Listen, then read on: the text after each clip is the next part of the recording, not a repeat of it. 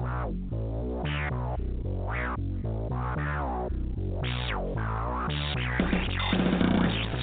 you ready for the latest Habs news, passionate debate, and in-depth analysis from hockey experts around the league? It's the most informative and interactive podcast about the Montreal Canadiens. This is the Canadiens Connection podcast, featured on allhabs.net, with your hosts, Joe Whalen and Rick Stevens. How's it going, Habs fans? We're back with the Canadiens Connection podcast. This December 22nd, 2018 edition of the Canadiens Connection podcast, the festive edition of the Montreal Canadiens podcast. It's episode 14, so that means, of course, this is the Tomasz Plekanec episode of this podcast, and I'm sure that he's feeling nice and warm with that nice turtleneck at this time of the year, I'm sure. And without any further ado, I'll introduce my co-host, the Brian Giunta to my Scott Gomez, Mr. Rick Stevens. How's it going, Rick? Oh, now don't put yourself down with the Scott Gomez reference.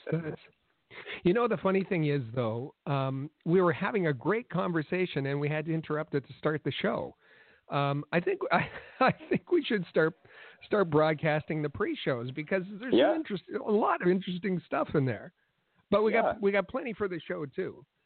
Exactly. We have a lot to talk about. It feels like there's been a lot of there was 4 games this past week, and it feels like each game you could really just dive into each of them individually, and there's something that you could talk about out of each of them. Perhaps not the Boston game, it depends what you want to talk about, but the Boston game aside, it feels like the other 3, there are storylines, there are things that were happening. I mean, there's a lot of different directions that we can go this week. So what direction are we going in? Well, I feel like we should probably start with the winners and losers. We have kind of a holiday spread of the winners and losers this week. We have there's certainly a lot of candidates. Yeah, exactly, a smorgasbord. We have a lot of candidates this week, so let's dive right in with the winners and losers. And now it's time for this week's winners and losers on the Canadiens Connection. So I'll get us started this week. And I'm just going to start with a brief honorable mention. Claude Julien last week against the Ottawa Senators game got a 600th career win as a National Hockey League head coach, and that's a huge accomplishment. It certainly is somebody that I've disagreed with on a couple of occasions, and in the way that things were handled, the way that players have been used and whatnot, and we'll get into that a little bit later on this show. But 600 wins, that doesn't happen by accident. This is a guy that's had a wonderful career. He's got a Stanley Cup ring. We don't like to talk about that on this show, but he has one. I'm not going to say what team. We're just going to leave it at that. But yeah, 600 career wins. And in that game, there's not many games where I feel like the coach has a huge impact. His decisions before the game perhaps at times have an impact, but in that game, you could tell that there was some sort of an impact that he and his coaching staff, along with Shea Weber, Carey Price, and that leadership group on the ice, because of the call that went against them. And, perhaps if we have time, we'll get into that as well. But because of that, the Montreal Canadiens were kind of infuriated by that. And there would have been I would have given them a pass. I would have completely understood if they lost their focus and kind of, and it just kind of went the other way. But Montreal, they got right back on it, and they went after it, and they obviously got the game-winning goal courtesy of their captain, and then another couple as well. So for that reason, he is going to be an honorable mention this week. Do you have any thoughts on that before I get into my winner?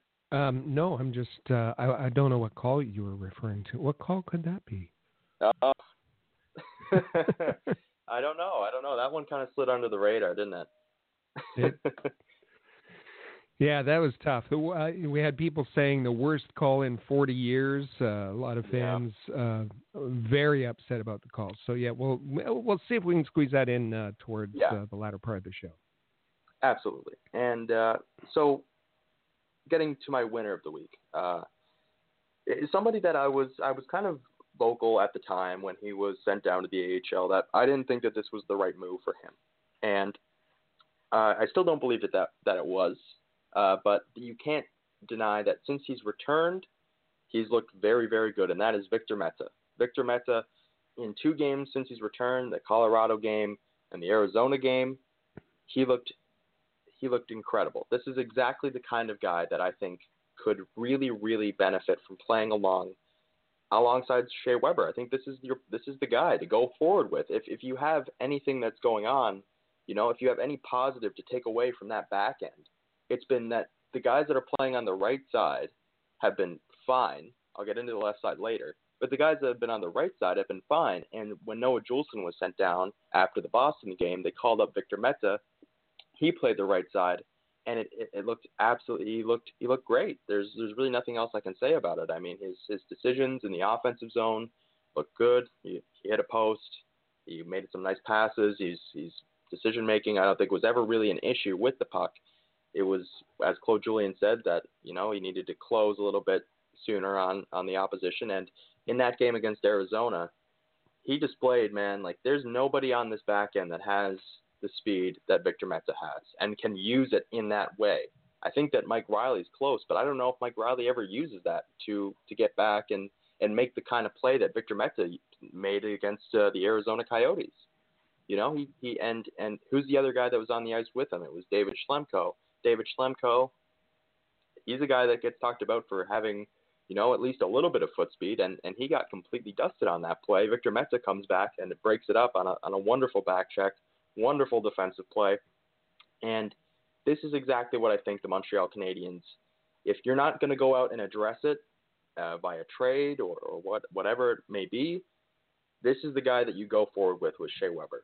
And, whatever else needs to happen to make that the case, whatever needs to happen, I think this is the guy that you go with. He was the guy they went with last year for the first part of the season until Weber went down, and then Mete was sent to the World Juniors, and obviously Shea Weber didn't return.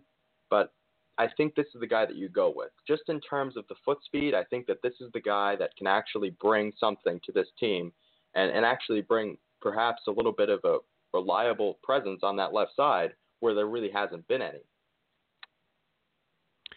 Well, it's interesting because I agree that Victor Mete going to Laval, the excuse was that he needed to make decisions quicker and he needed to close the gap quicker on attacking forwards. And of course, when he went down to Laval, none of that really existed. As he said himself, the play is slow, the play is sloppy, and so it wasn't really the place for him to learn. In addition, let's be completely frank. It's not as if there's a former defenseman who's won a Stanley Cup on the coaching staff not anymore anyway, not this year. No. On the coaching staff in Laval. So I think what's helped Mete and what's helped him since he's come back is that he's played consistently. He knows he's in the lineup, and that wasn't the case before he left. He was in and out, and as Carl Alsner said a couple of times that performance and effort was not rewarded. It was players were coming in and out of the lineup irrespective of how they played, and that was happening to Mete as well. The other thing is that with, as you said, this lack of competence on the left side, before he went down, Victor Mete hadn't played on the left side in a month. So it all seemed rather odd, and coming back, he played about 12 minutes against Colorado, which I thought he played well, and I thought he didn't play enough against Colorado. That was bumped up to 16 minutes in the Arizona game, and I think that's much more what I'd like to see from Mete and where he can be a solid contributor. And that play that he made, as you said, blew away Schlemko and then made that great defensive play. That's what he's capable of doing. And is he the perfect guy alongside Shea Weber? No, he's not. But the Canadians don't have that guy. And would I rather see him there making mistakes than the other ones that they've tried, the Kulaks, the Schlemkos, the Bens. Yeah, absolutely. Yeah. Because he still has a ceiling. He still has an upside. He still has room to grow. Those others, they are what they are. And so, until there's an appropriate replacement found, I too would like to see more from Meta, whether that's on the second pairing, getting 16 minutes, whether it's you bump that up a couple of minutes and he's beside Shea Weber. Yeah. And part of that, I think, is also that the Canadians themselves, the management group, the decision-making, and along with the fans as well, need to take the good with the bad when it comes to young players. Not necessarily the guys that have already kind of become what they are, but a guy like Victor Mete, you have to understand that there's going to be mistakes that are made. It's part of learning the game. That's going to happen. But you also have to acknowledge that those mistakes that he's making will be formative, that will be very important into becoming what he will become, because at some point he's going to learn from those mistakes and he's going to know exactly where he should be and what he should be doing in each different scenario. So to me, I think that this is probably, I don't think you can really, you could look at that left side of the defense, and I'm going to in a second, but I don't think you can go back to any of those options. We've tried, we've gone through this. I think Victor Mete is a guy that could absolutely do that. So with that in mind, I guess we'll switch gears and get to your winner of the week. My winner of the week, and I kind of hesitated because we've had Carey Price in our winners of the week before. So I thought, does he deserve to be there again? And as I look back, well, absolutely. Who else could it be? For a number of reasons. Certainly, we go even to the Monday game against Boston. Canadians lost 4-0. It should have been, Boston could have scored a dozen. There was no other player other than Carey Price who showed up for that game. As Gallagher said, it was the worst game of his NHL career. He said that there wasn't a spot on the ice where they weren't getting beat, and Price was outstanding in that game. And then I thought afterwards, again, he showed his leadership when he said that this was just a piss poor effort. And a question was asked of him that in all honesty, the reporter had no business asking him how to fix the power play. You're asking Carey Price how to fix the power play. But to my surprise, Price answered, and he was dead on. It was the most accurate repair solution that I had heard. And he said, shoot the puck, get the puck on the net, get it to the net, and then go after it and win the battles and jam it in. And you look at the 2 power play goals that were scored, and it was getting the puck to the net and getting some people to the net in front of it to create traffic, to go after rebounds, for deflections, that sort of thing. So it was his leadership there, and then as the week continued, and as the Canadians' offenses dried up, they've scored now 1 5-on-5. They were one of the teams who could score 5-on-5 at will, but their even strength offense has completely dried up. 1 even strength goal in 3 games required Carey Price to be at his absolute best, and he was.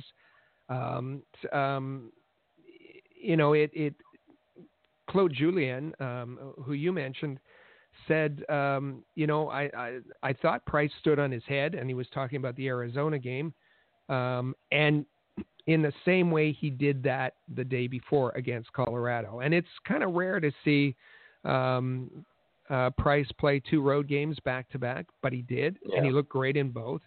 And Julian's explanation was, well, listen, when you have a hot goalie, you have a tendency to ride him, and that's what they've done. And I think it was, for all those reasons, Carey Price can be the winner of the week. I mean, there was some that would have the quibble with his play against Colorado. We know that Carey Price has better puck skills than the majority of his defensemen. He's been outstanding in that regard. And when you have a weak defense, to have an extra defenseman back there, he's been nothing but a help. But sometimes, because you're so good and because you can get places and because you can do things that others can't, you're going to make a mistake. And it was just a judgment mistake, or maybe a mistake in confidence. Against Colorado, he had a split second to decide, who do I want to dump this off to? Is it going to be Weber or is it going to be Ben? He chose Weber, and I can't blame him for that. No, I can't. I really can't. And he said he thought he had more time than he did, and there was that turnover. But those are the kinds of things that, when Price has been so outstanding for a couple of weeks now, that a team has to pick up the slack, and of course they didn't in that particular game. You're looking at that game, particularly high danger chances. Colorado had 12, and Montreal had 4 for the entire game, and trying to come back in the third period, Montreal had 0 high danger chances. Certainly you can't fault Price. And speaking of that, when you look at high danger chances across the league and what goaltenders had to face, last time I checked, Price was in the top 5 in high danger saves, and 3 of the goalies who were above him, John Gibson, Craig Anderson, Frederik Anderson, they've just simply played more minutes. You also look at something that I think, when we're talking about goaltenders, is an important statistic, and that's rebound attempts against. Price is in the top 4 or 5 again in the fewest rebound attempts allowed. He just deadens the puck, and with, other than Shea Weber to clear the net, there's not much in front of him to win those battles. So Price does it all and deadens those attempts. Have I convinced you yet he should be a winner of the week? Because I got one more reason. One more reason. Man, it just keeps on coming. And that's his 300th win against Arizona. And that's pretty exclusive, an exclusive club. There's only ever been in the NHL 35 players to get to that milestone. And of course, we know that back in October, he passed Patrick Roy, the most wins for Canadians goaltenders, and now second just to Jacques Plante. And he's knock on wood, he should get to Jacques Plante in his career. But that's just an incredible milestone, incredible. And you think back to his first win, and that was the 2007-2008 season. Came early in that season, early in October 2007. And it was a tandem. He was backing up at the time, Cristobal Huet, and Huet was the starter. And eventually that season, the 2007-08 season, Price took over as the starter, and it wasn't even a question. He was obviously that much better. And some, we've talked about it before, some have hated him from that moment, displacing Cristobal Huet. But he's since that point, since 2007, he's accomplished this 300 wins with not much in front of him. not very much at all. No, yeah. And, we think about the 2014 Eastern Conference Finals against the Rangers, and we wonder what might have happened if Chris Kreider hadn't went feet first into him and ended his season early. The Canadiens seem poised to go past the Rangers, and the Rangers, who eventually met the Los Angeles Kings in the Cup final, and had Price been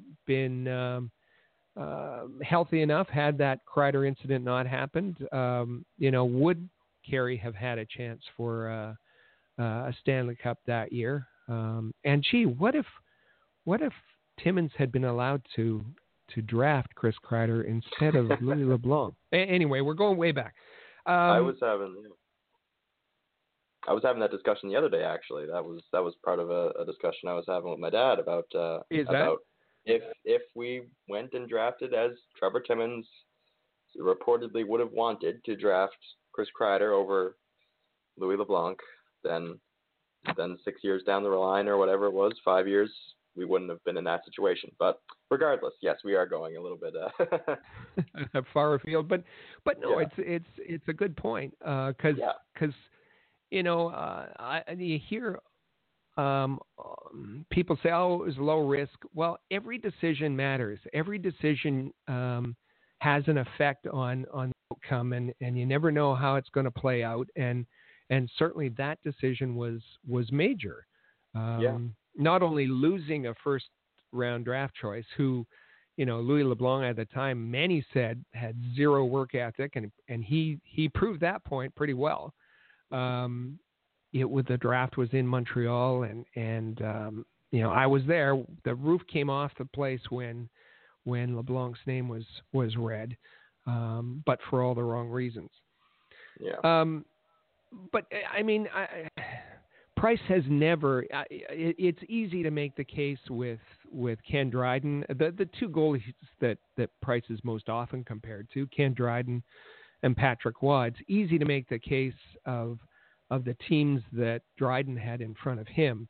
But people forget that Patrick Waugh had a pretty good team in front of him. Not so much in 93, but certainly 86, when Robinson was still there and Chelios was on the back end and Gainey was still there, Mats Naslund. Anyway, I think for being everything he has been to the Canadiens and taking the load, and for taking more than his fair share of criticism, on his way to 300 wins, it's really been a remarkable ride for Carey Price, and at the very least, for all those reasons, I can make him my winner of the week. Yeah, and it's a well-deserved nod for the winner of the week, and you made a lot of different points there, and the Kreider, that was the one point that contributes to the fact that this is a guy that's gotten these 300 wins, as you mentioned, without a whole lot in front of him. And it didn't take, for many people, for all the people that were criticizing him, the Buffalo game comes to mind, where Ristolainen beat him in overtime with that slap shot, and he just, he got the Bronx cheer in his own building. For everyone that was criticizing him at that point, it didn't take a whole lot of time for the Montreal Canadiens to revert back to what they were for many, many years in front of Carey Price, and that is a team that struggles to score at all. Their 5-on-5 offense has dried up, as you mentioned. The power play, it's been well documented this season. They've had their struggles. Yes, they've scored in back-to-back games. Still a little bit of a concern. And Carey Price, you talk about, he had a .973 save percentage in that game against the Arizona Coyotes. 36 saves, just remarkable. And then you look at the saves that he made against the Colorado Avalanche the night before, going back-to-back games, and Claude Julien had there was really no other choice. With all due respect to Antti Niemi, you have to go back to Carey Price in that situation, and if he can go, you let him go. I know that there's been, you have some concerns with injuries and whatnot, but Carey Price, you take him every single time, 10 times out of 10, if you're Claude Julien, if you're any coach that's ever had Carey Price. And yes, he's well deserved for the winner of the week this week with everything that he has accomplished in his career as a Montreal Canadien. Excuse me. Just one more point to add to that. After the game, he was asked about his achievement, and he said, "I'm very proud of that." He said, referring to the 300 wins. But he quickly said, "But it's not over yet." And he said, "You know what I mean? I'm not going to say it, but." So you know that he still has on his mind, and his focus is clear, that a Stanley Cup is, he's not going to be satisfied with an individual 300 win, or even if he gets past the Plante mark. He's not going to be satisfied with that. His eyes are keenly focused on bringing a Stanley Cup to Montreal. So if he can get a little bit of help, he's going to do his part, more than his part, to get there. And this is a guy that we saw a couple of years ago have one of the most remarkable seasons individually that there's ever been for a goaltender, and without much help at all. So and you get the impression that he would trade all of that just to get that one trophy. And I think that speaks. Obviously, that's the ultimate goal, but. You talk about the statistics that he had in that season and all the hardware that he took home. And yes, all he wants really to finish off that resume. He's got an Olympic gold medal. All he wants to cap off his resume is a Stanley Cup ring. So, oops, I said it. I'm sorry. And in December, you mentioned statistics. In December, I think Arpon Basu was the one who tweeted this. That in December, or at least since December 4th, Price is 6-2 with a .923 save percentage. His 6 wins are tied for the most in the NHL in that month. So I think that's kind of gone under the radar, that any success that the Canadians have had in this month, you can thank Carey Price for that. Yeah, so it's a big change from the past 4 to 5 years. I think you can even go beyond that. It's basically been that way for many, many years. So, yeah, exactly. And it seems as though he's rounding into form, and that can only mean good things for the Montreal Canadiens for the new year. Knock on wood. So I guess we'll shift gears, go to the losers of the week now, and just briefly talk about. So I'll get us started. And I mentioned this when I was talking about my winner of the week. My loser or losers of the week is just that entire left side of the Montreal Canadiens defense, because, boy, it was not a good week. It was not a good week for the Montreal Canadiens left side of the defense. And it's been that way for many, many weeks. And I feel at this point, singling out one of them, it's letting a bigger problem slide under the radar. And the big problem is that none of them have really given the Montreal Canadiens any sort of stability. And that's a concern. That is a rather large concern. And we'll see that when we get to the answers of this week's question of the week a little bit later on this show, that this is becoming a big, big issue. And the Montreal Canadiens this past offseason in the draft and just through the trade that they made for Max Domi, they kind of addressed the issue that's been ever present in Montreal for the past 20 years, and that's the fact that they really haven't had a number one centerman. Maybe you go back 10 years, Zaku Koivu, if you want to go there. I would certainly think that he was probably the last one that they had, but really this has been a big problem in Montreal. But now that they've kind of addressed it a little bit, and Jesperi Kotkaniemi's looked as good as he has, it kind of shifts the focus to that left side of the defense, because the right side, it's looking good. You have one of the best defensemen in the league right now. Jeff Petrie in a top 4 role is exactly what he's suited for. And there's been ups and downs this season, but generally he's looked very good. He's generated some offense. He's done exactly what you want. Noah Juulsen, who's down in Laval right now, also looked very good before being sent down. Also, just a really steady force back there. You would hope at some point that the Montreal Canadiens will address that left side of the D, which includes Mike Riley, David Schlemko, Jordy Ben, and Brett Kulak, because those guys, they've all had their problems. They've all had their struggles, and it's starting to become a bit of an issue for the Montreal Canadiens because, really, I mean, you're not getting really good play out of any of them, and that's not exactly a good thing. And that's why I mentioned off the top that I think that Victor Meza should be a guy that's playing in a more prominent role than, third pairing right side defenseman. He should probably be playing on his natural side, and he should probably be playing with one of Shea Weber or Jeff Petrie. And preferably I would say Shea Weber, because that would be a bit of a better matchup, or a bit of a better combination, I would think. But yeah, these four guys, I mean, Schlemko's decision making in his own zone, his defensive zone coverage, gets caught watching the puck a lot, not really there to clear the front of the net like you would like.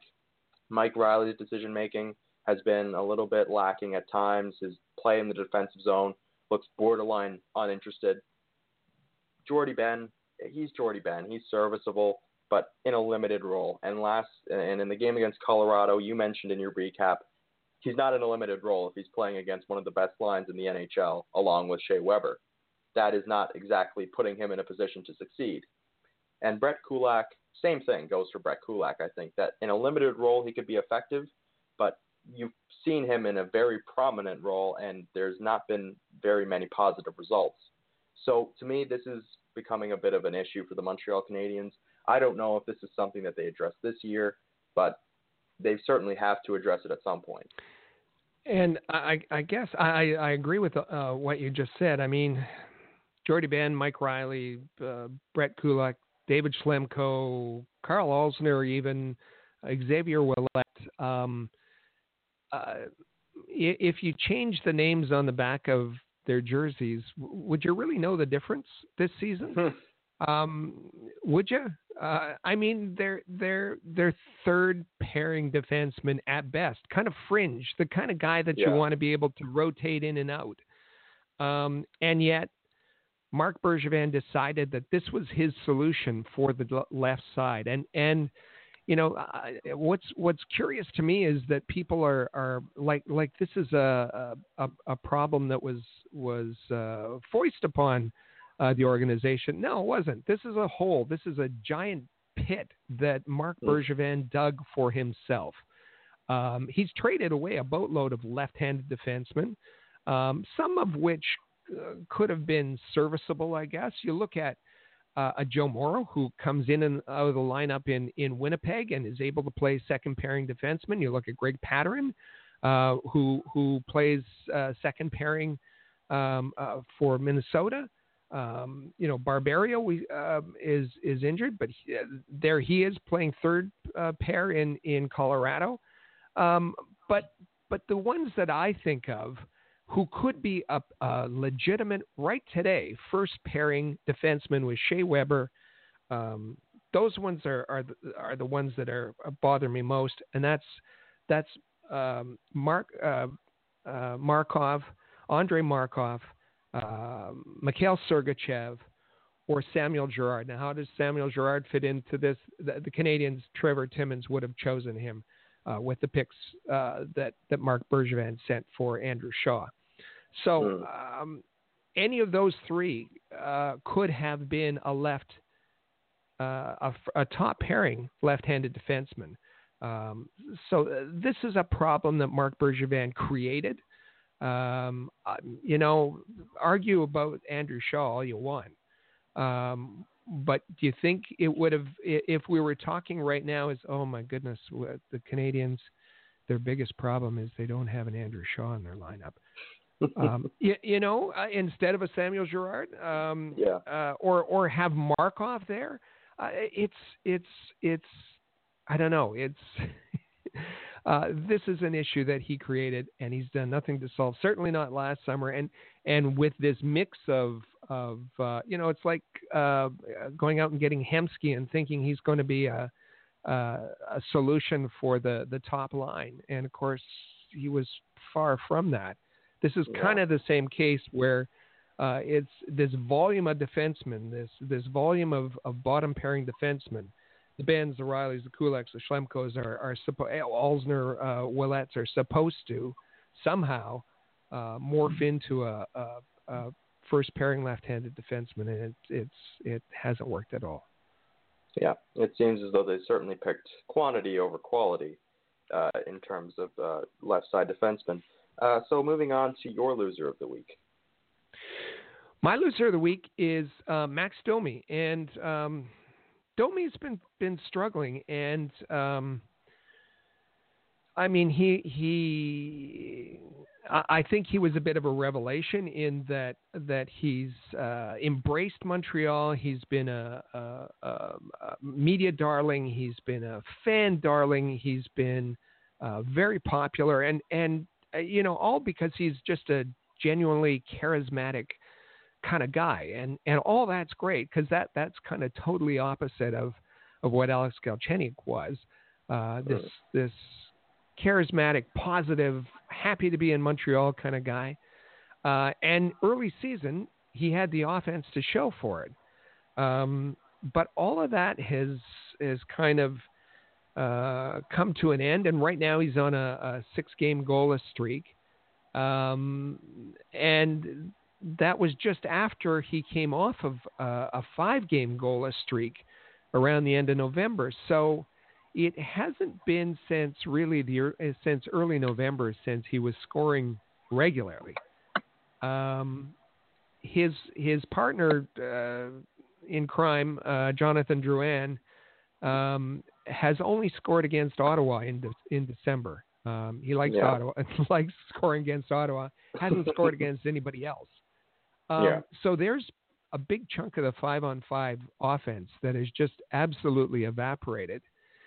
And I guess the other part that's kind of bothersome is that we know, and we've been complaining about Jonathan Drouin being disinterested all season when he doesn't have the puck. And some of that lack of work ethic seems to be rubbing off on Domi because he's been terrible in his own zone.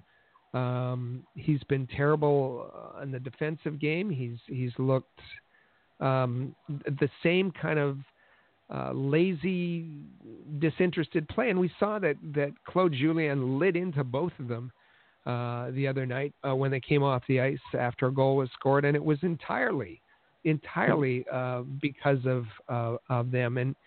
And I guess what I was hoping he was going to stay out of my loser column with his return to Arizona. I was really expecting to see something.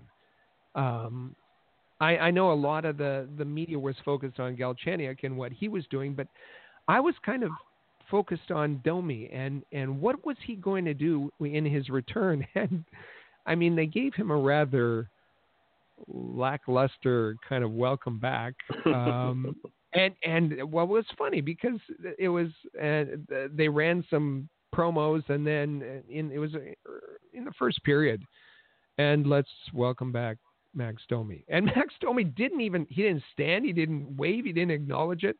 And then I think later in the third period they ran a bit of a Domi highlight package, but it was kind of I don't know. Arizona didn't really seem to miss him all that much or recognize him. There wasn't much applause in the crowd, and Domi didn't. I don't think he embraced the opportunity to say, "Okay, this is Domi 2.0. This is what I'm doing in Montreal," because he had kind of a iffy kind of game. He was kind of a ghost for most of it. So I was disappointed there as well. I don't want to say that he was maybe spoiled by his early season success and now he's not working as hard for it, but he's going to have to start getting back to the way he played early in the season and be engaged at both ends of the ice. Yeah, and that's the part of it to me. I mean, look, I think that Max Domi has been he's been good. He's had his moments, but for the most part he's been good. And this past little stretch, I think the problem that we're beginning to see is that if Max Domi isn't the one that's engaged, if Max Domi isn't the one that's being a spark plug offensively, then it's not going to come from Jonathan Drouin. And I said this at the time when they were both going strong, is that if that offense dries up from Domi, I'm not sure that Drouin is going to be able to pick up the slack and get him going the way that Domi got Drouin going in the early part of this season. So that's going to be the part of this that's really interesting to me, is that when they get back, and if they get back to where they were, what is it going to be? Is it going to be because Max Domi is back to being, a little bit more of a presence on the defensive side and a bit more of a spark plug offensively, or is it going to be, Jonathan Drouin that picks up a little bit of that slack? So to me, that's going to be really interesting to see as this progresses and as we enter the new year for the Montreal Canadiens. So is there anything else you want to get to, or should we take a quick break? I think it's time for a break. Yeah. So when we come back, we're going to talk about Jesperi Kotkaniemi. We're going to get into some of the role, like the responsibilities that he's had, his game last week against the Ottawa Senators. So stick around. We'll be back after this. Rocket Sports Media is currently recruiting talented, motivated, and committed people to join our team. If you're a student wishing to gain experience, a young professional interested in broadening your credentials, an experienced hockey mind looking for a platform to share your expertise, or a passionate fan looking to contribute to our publications by connecting with fellow hockey fans, we want to hear from you. We are specifically interested in individuals who have education and/or experience in the following areas: sports writing, translation, editing, forum administration, social media administration, multimedia, graphic design, web development and user support, event planning, and sponsorship and marketing. If you are bright, loyal, passionate, and willing to dedicate yourself to a remarkable team, visit allhabs.net and click the Join Our Team tab today. In every city around the world, sports fans flock to popular watering holes to share a few pints, some good grub, and to cheer for their team. Think your favorite sports bar deserves to be recognized? Or are you traveling to a new place and need to find the perfect spot to watch a game? HockeyPub.com is the answer. Find out where the best spots are located in your city to eat, drink, and meet fellow fans. HockeyPub.com. Want the latest Habs news with game previews, reviews, and highlights? How about full coverage of development camps and special events? Looking to follow the Laval Rocket more closely this season? Perhaps you'd like to learn more about team prospects. Would you like a place to socialize with hockey fans all over the world? We've got what you're looking for at allhabs.net, the place where you'll find everything you need to be the most informed and connected Habs fan around. allhabs.net.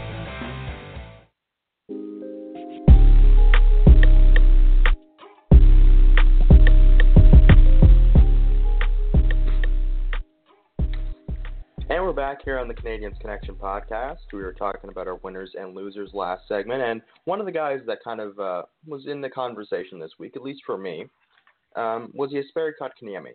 And this week, I mean, you go back to last week in the game against the Ottawa Senators, and his third period in that game, he and Artturi Lehkonen really led that charge offensively. And, we already kind of discussed Artturi Lehkonen in that game, but those two guys were just really, really good. They were the guys that really set the tone in that third period. Jesperi Kotkaniemi with that tying goal that bounced off the back of McKenna and in the net.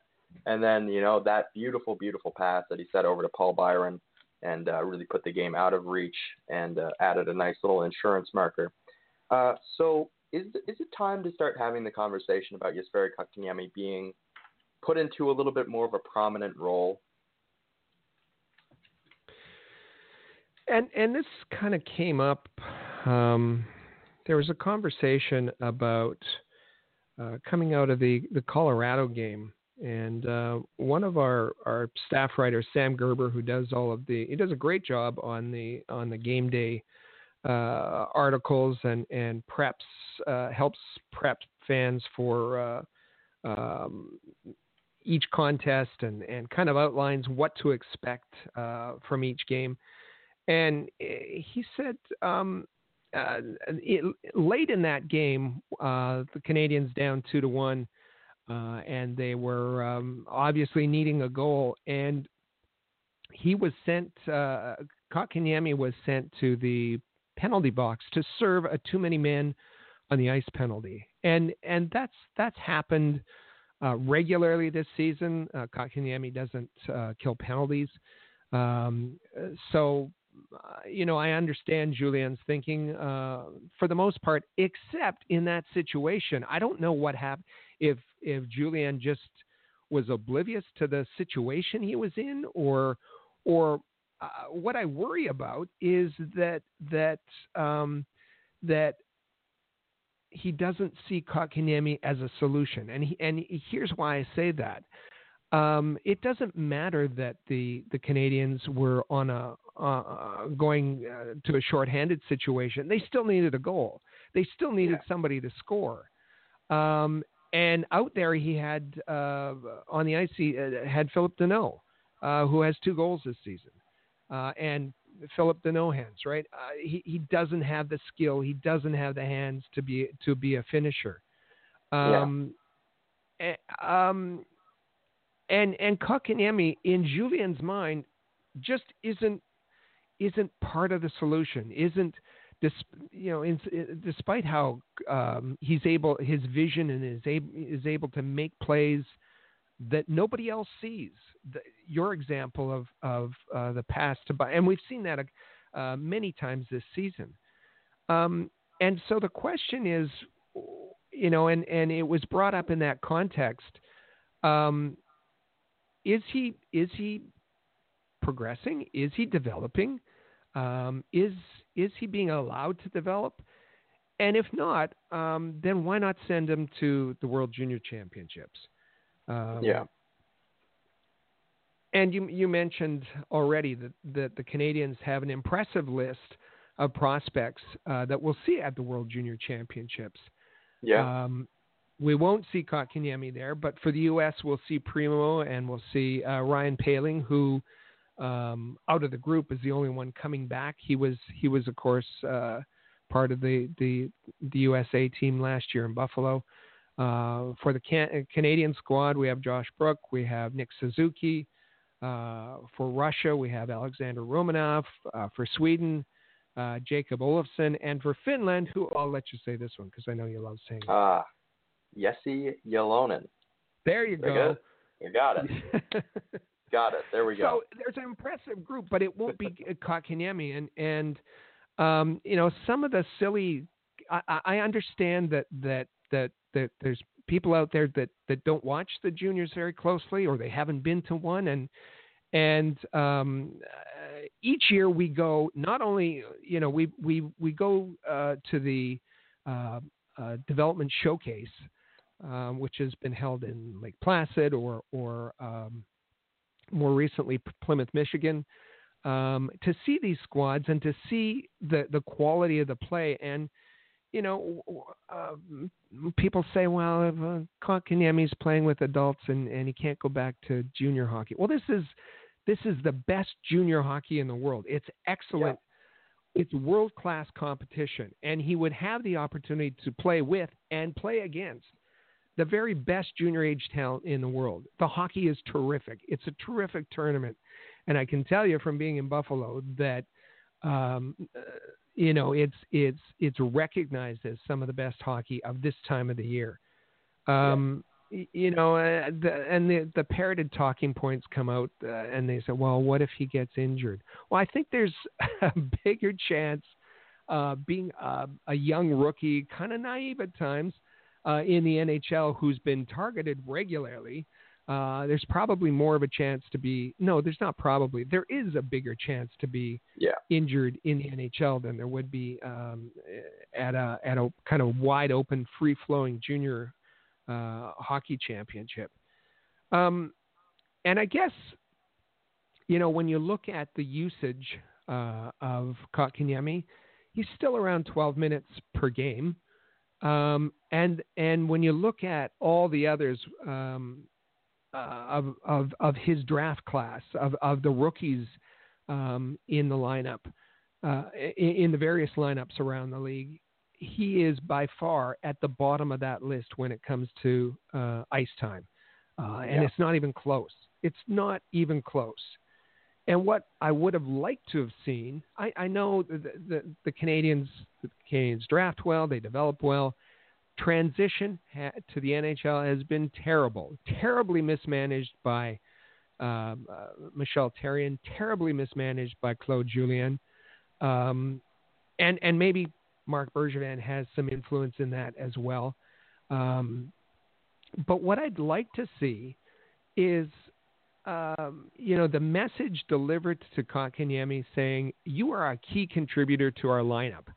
And I want him to, rather than sending him to the penalty box with a couple minutes to go and the Canadians being down, I want him to say, okay, you're on the ice. You're the one I want to help create offense out there. Yeah. And this progressive responsibility, we're at the end of December already. Kotkaniemi certainly proved that he is an NHL caliber player. Well, then give him some more responsibility. We've seen Danault do absolutely nothing. 2 goals between Tatar and Gallagher.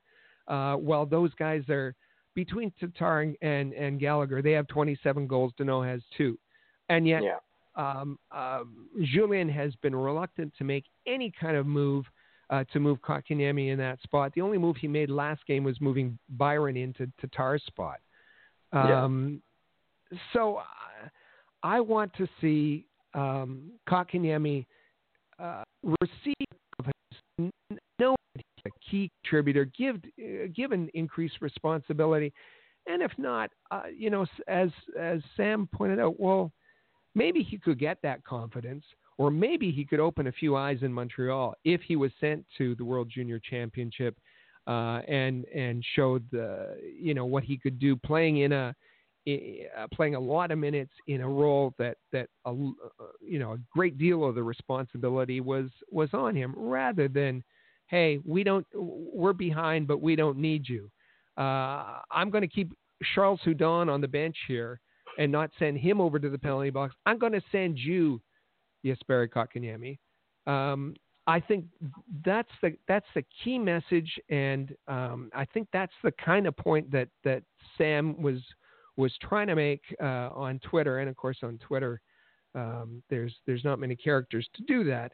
But that's why I was supporting his message, because either give him increased responsibility in Montreal or let him go to the World Juniors. Yeah, and I've gone back and forth on this. At the beginning I was very much in favor of him going to the World Juniors. I thought that this was the best thing for him in his development. After the game against the Ottawa Senators last week, I was thinking, well, look, if you can put up that in the third period, come up with that type of a performance, then perhaps we'll start to see a little bit more of responsibility put on Jesperi Kotkaniemi. But it goes, they keep, and look, I understand it. He's an 18-year-old. He was born in the year 2000. This is not something that, that you don't want to put him into a position where, he feels like he needs to do too much, or he's, feeling like it all falls onto him. But at the same time, you don't need to protect him as much as you have. And, I think of when Carey Price was brought up. Carey Price was brought up a little bit early for a goaltender, the age of 20. But, this was a guy that you didn't protect him, and I think he's turned out quite all right. So I don't really understand why there's a bit of a reluctance here with Jesperi Kotkaniemi, as there was really with Alex Galchenyuk. And I don't think you want to walk down that road again.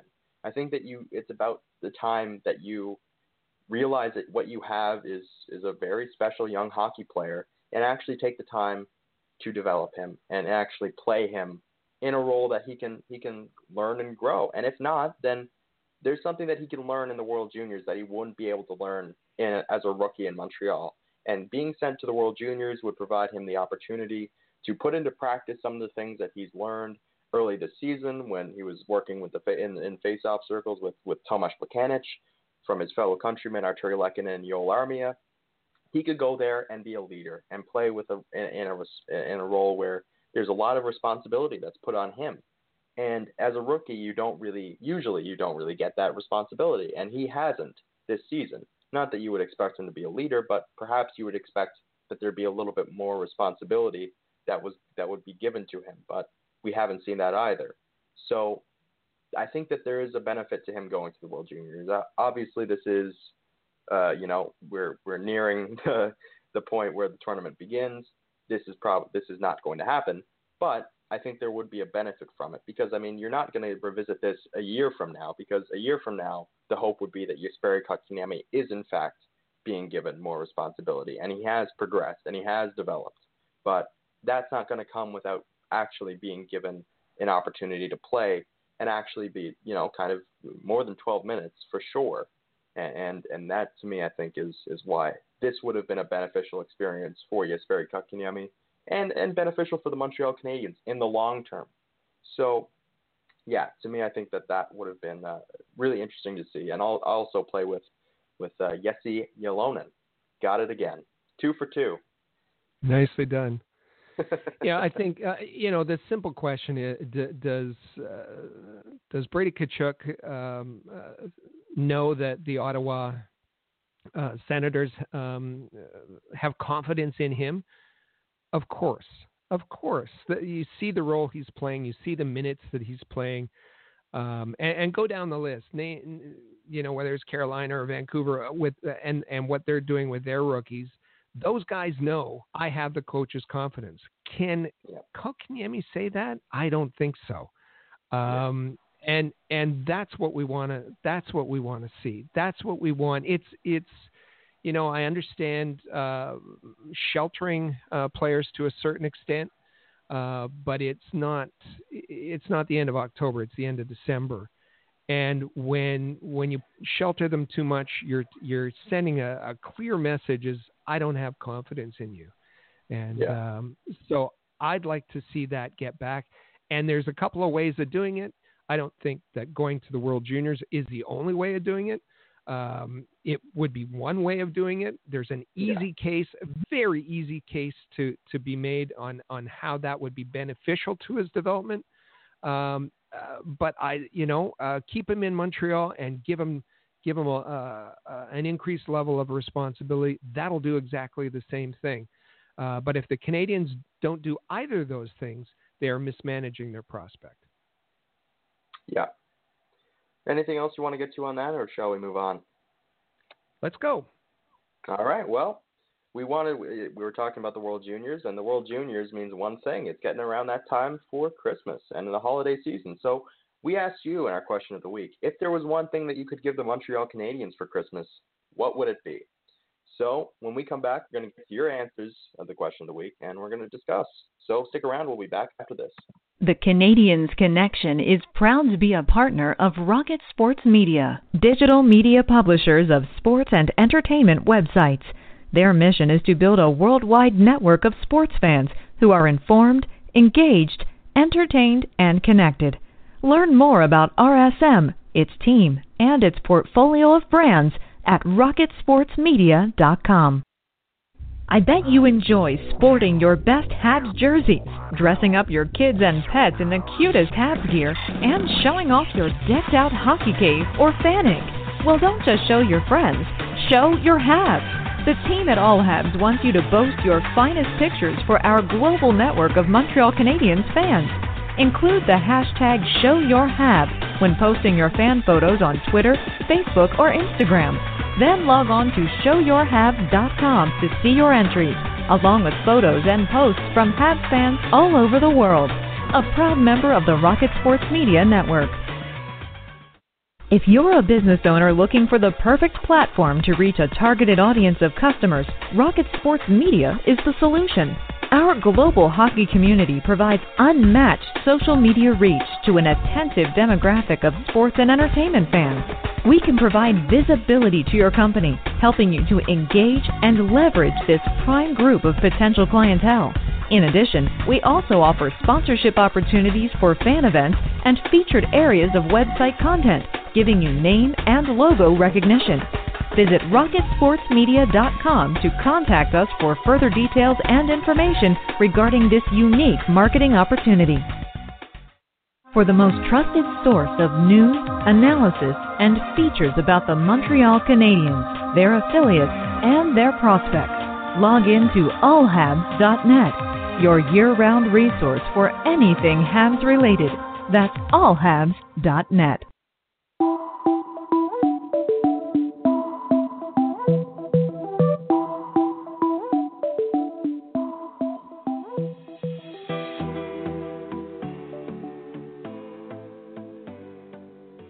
And we're back here on the Canadians Connection podcast.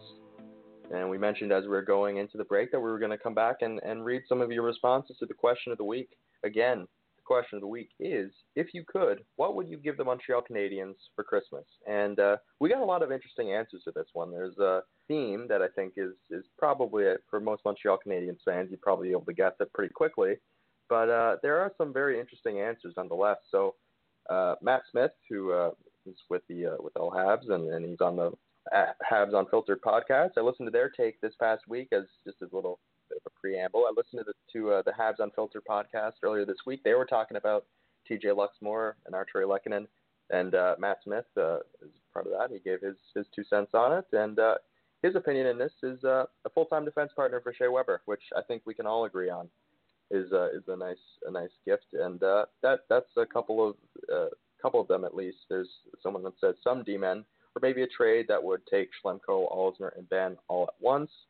We have that was from P, no name there, just P. We have we have Eric, who says less pressure from fans and the media for a week. That's a little bit of a shorter time frame, not really a long-term gift, but I'm sure that would be appreciated. And we have Mark Murphy at Master _Pigeon. That's a really great handle. Anyways, he says, a first-round upset against the Leafs would be the best gift ever. Could you imagine, Leaf fans, if this happened? I could not, personally, but that would be certainly something. That would be, I'm sure if you gave that and told Marc Bergevin that was going to happen, you wrapped it up nicely in a gift and gave him a letter that said that you will beat the Toronto Maple Leafs in the playoffs this year, he would take that, I'm sure. And, we have Nick Contello says new management, which would then rule out that entire scenario that I just said, but regardless. And we have Shaky Stu, who says equal tax laws as the rest of the NHL. So there's one that would kind of give Montreal the same kind of advantage. That one's easy. Just vote smarter for people who won't raise your taxes. On Facebook, the Facebook fan, All Habs Facebook fan page, it's easy to find. Just go to Facebook and look for All Habs, all one word. We have Sheldon Bourgeois, who says he wants, or he would want to give a new GM to the Montreal Canadiens.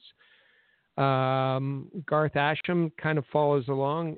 He wants to give the Montreal Canadiens a GM who can assess talent properly. Pam Wedge Bamford Burke. That's quite a handle. She's in the spirit of giving. I would give each Montreal Canadian a great big hug. Merry Christmas. Well, that's nice. There you go. Yeah.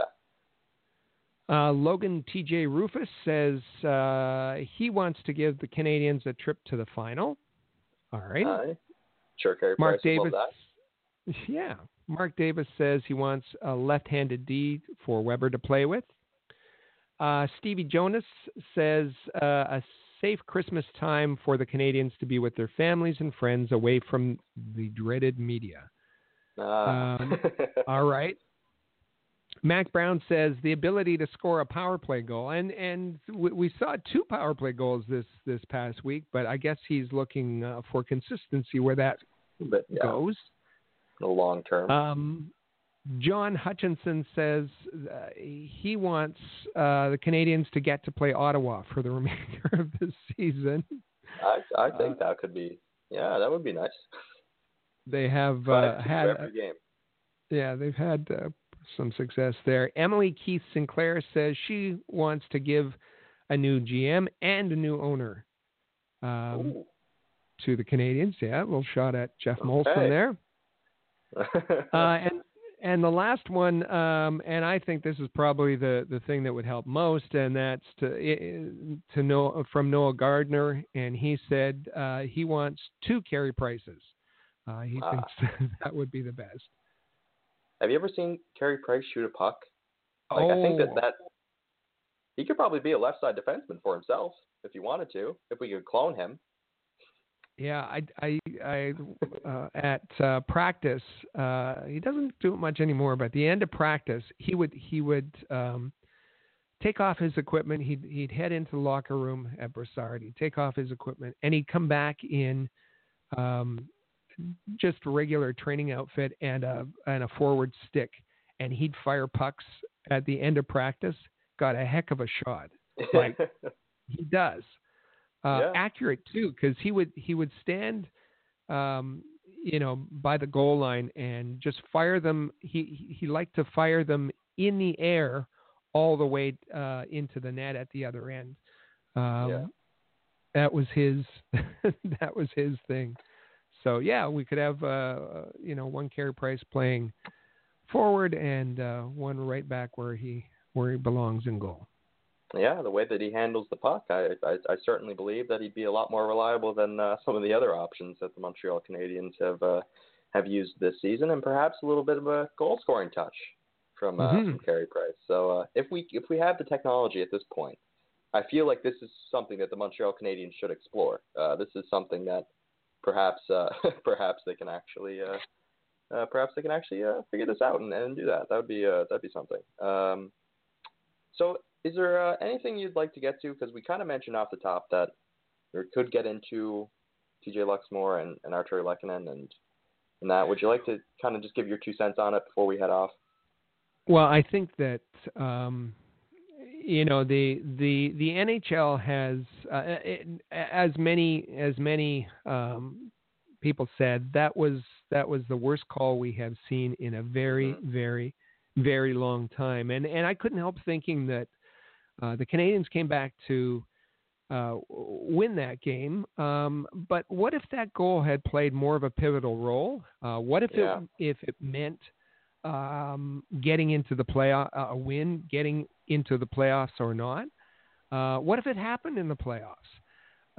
I think the NFL does a much better job in rating and disciplining their officials.